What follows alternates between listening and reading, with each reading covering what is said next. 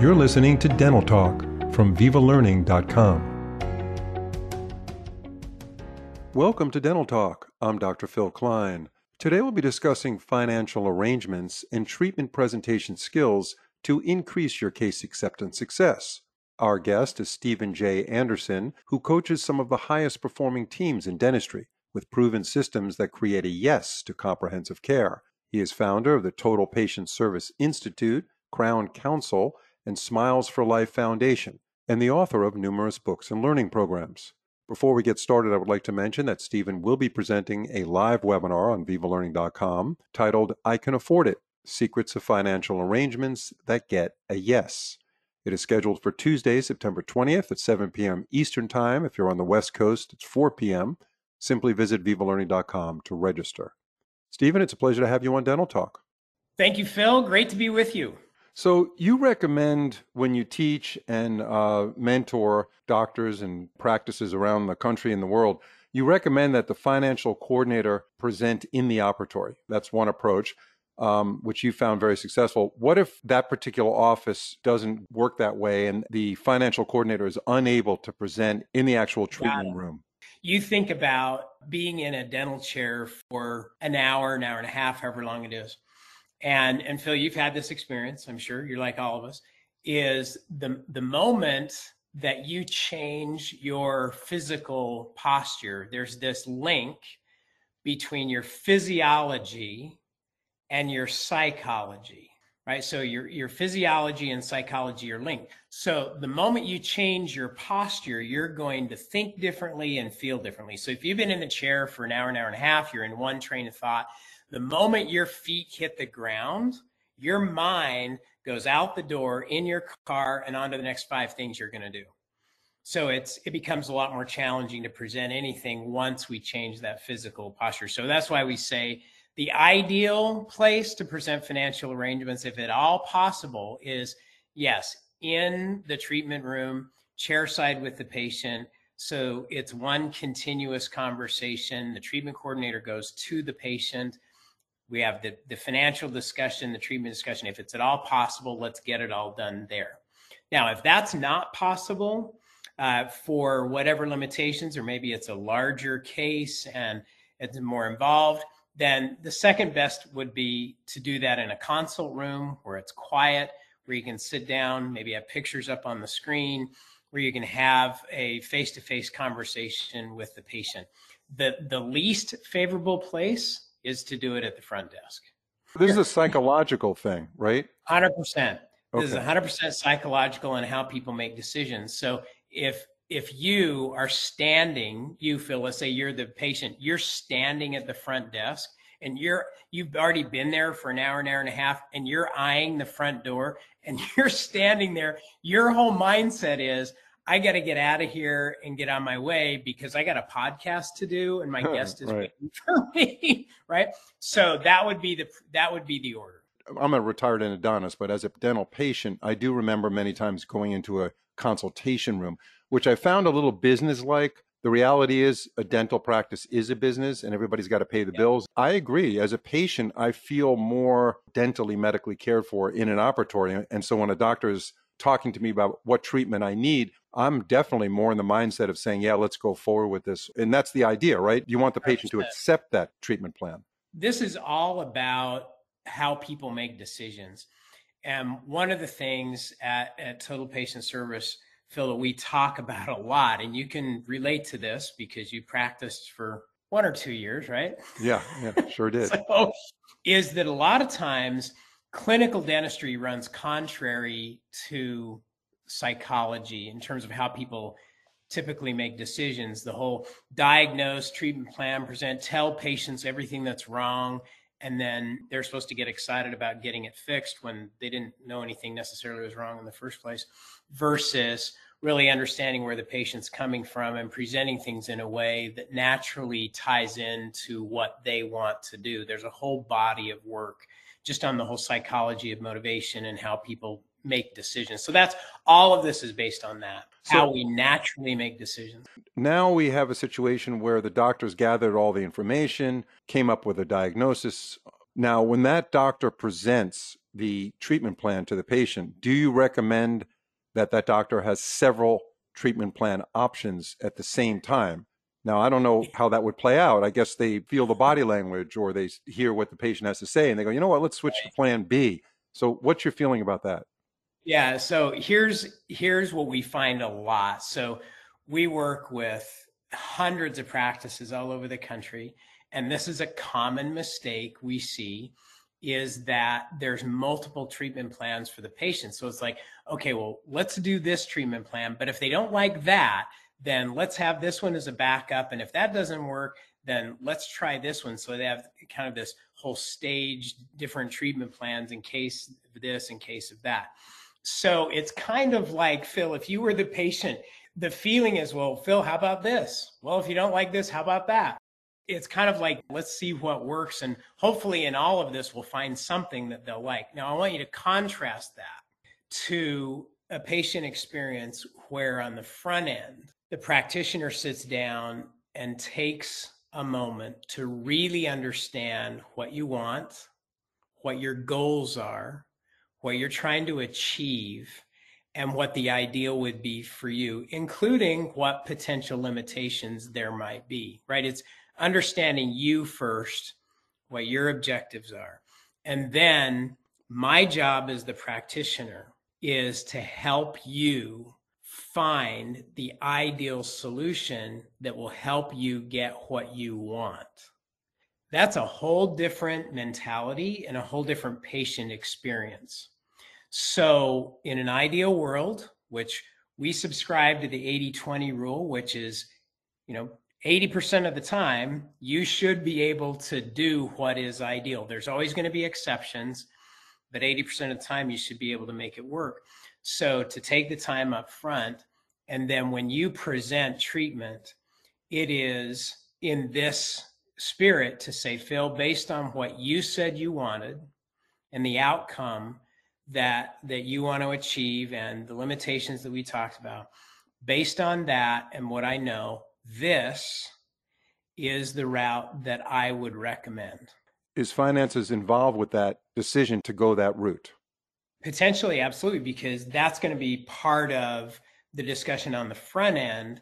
If this is an endodontic procedure, for example, and you dealt with a lot of those, and I probably didn't ever deal with one that was expected. Nobody expects to have a root canal, right? So yeah, there's expected and there's the unexpected. So that's going to be a part of the dialogue on the front end. And then a big part of the financial discussion is not just how much it costs, but how it's going to fit into the budget and how the patient's going to pay for it. And there's a lot of, that's a whole body of work that we talk about is the difference between total cost and budget. They're related, but they're two different things. So if you've got that worked into the equation, then that fits in that whole discussion. So you're saying 80% of the time when you go in with a very concrete treatment plan, present it to the patient and do exactly what you just explained, you're better off than having a plan B and a plan C at that visit and saying, well, it looks to me like you're not really looking to do all this work now and you have to send a kid through college and I didn't know about that. So here's another option.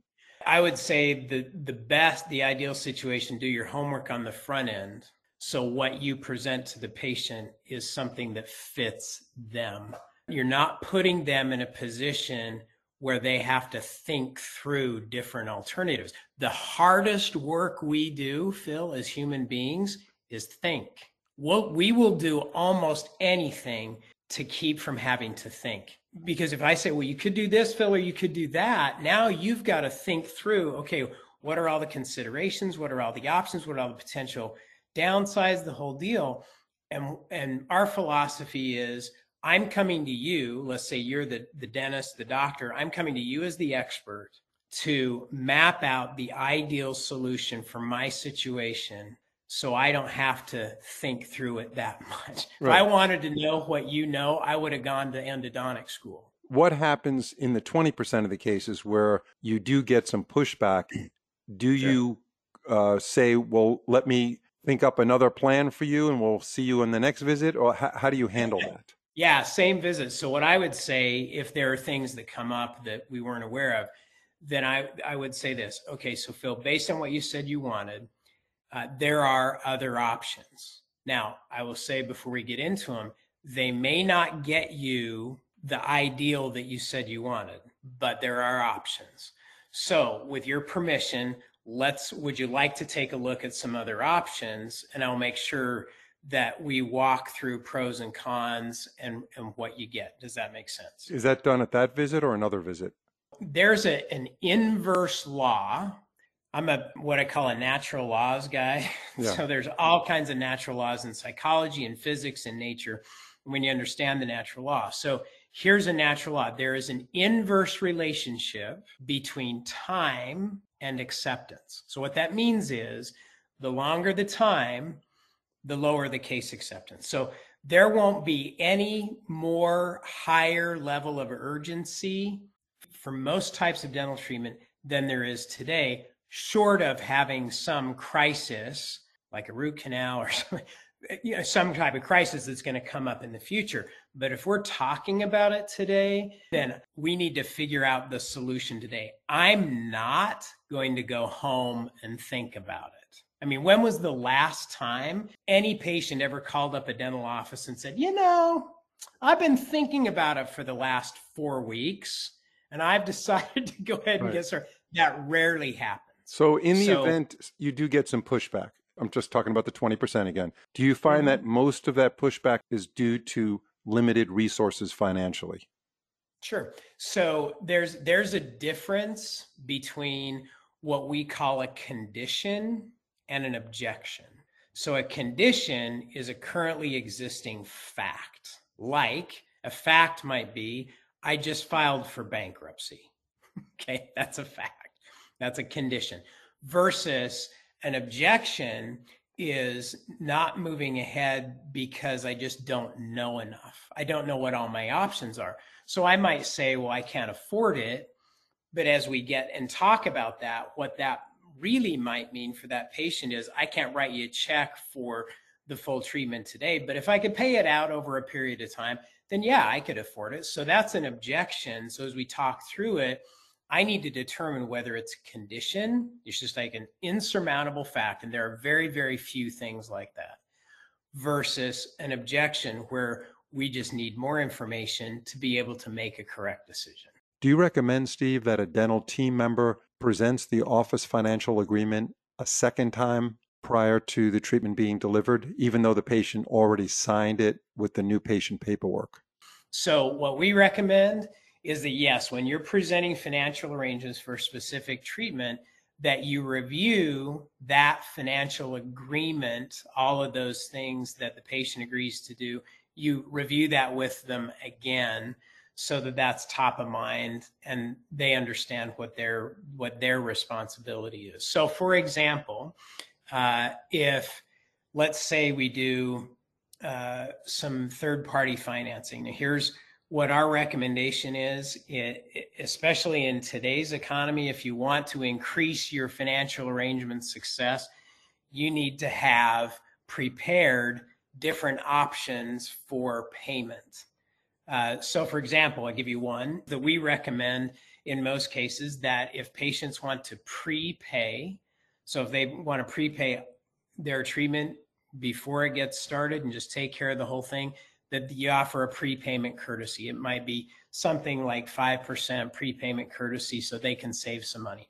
So, and we present that by saying, if you were the patient, Phil, I'd say, so Phil, would you be interested in saving a little bit of money? Well, everybody wants to save money, right? So if you'd like to save some money, then for our patients who would like to prepay the total amount today, we offer a 5% courtesy, which in this case would be, and I give them the amount of money. So this is what you would save. You'd save $50 or $150 or whatever it is. Then with different financial options, we don't recommend that a practice be the bank.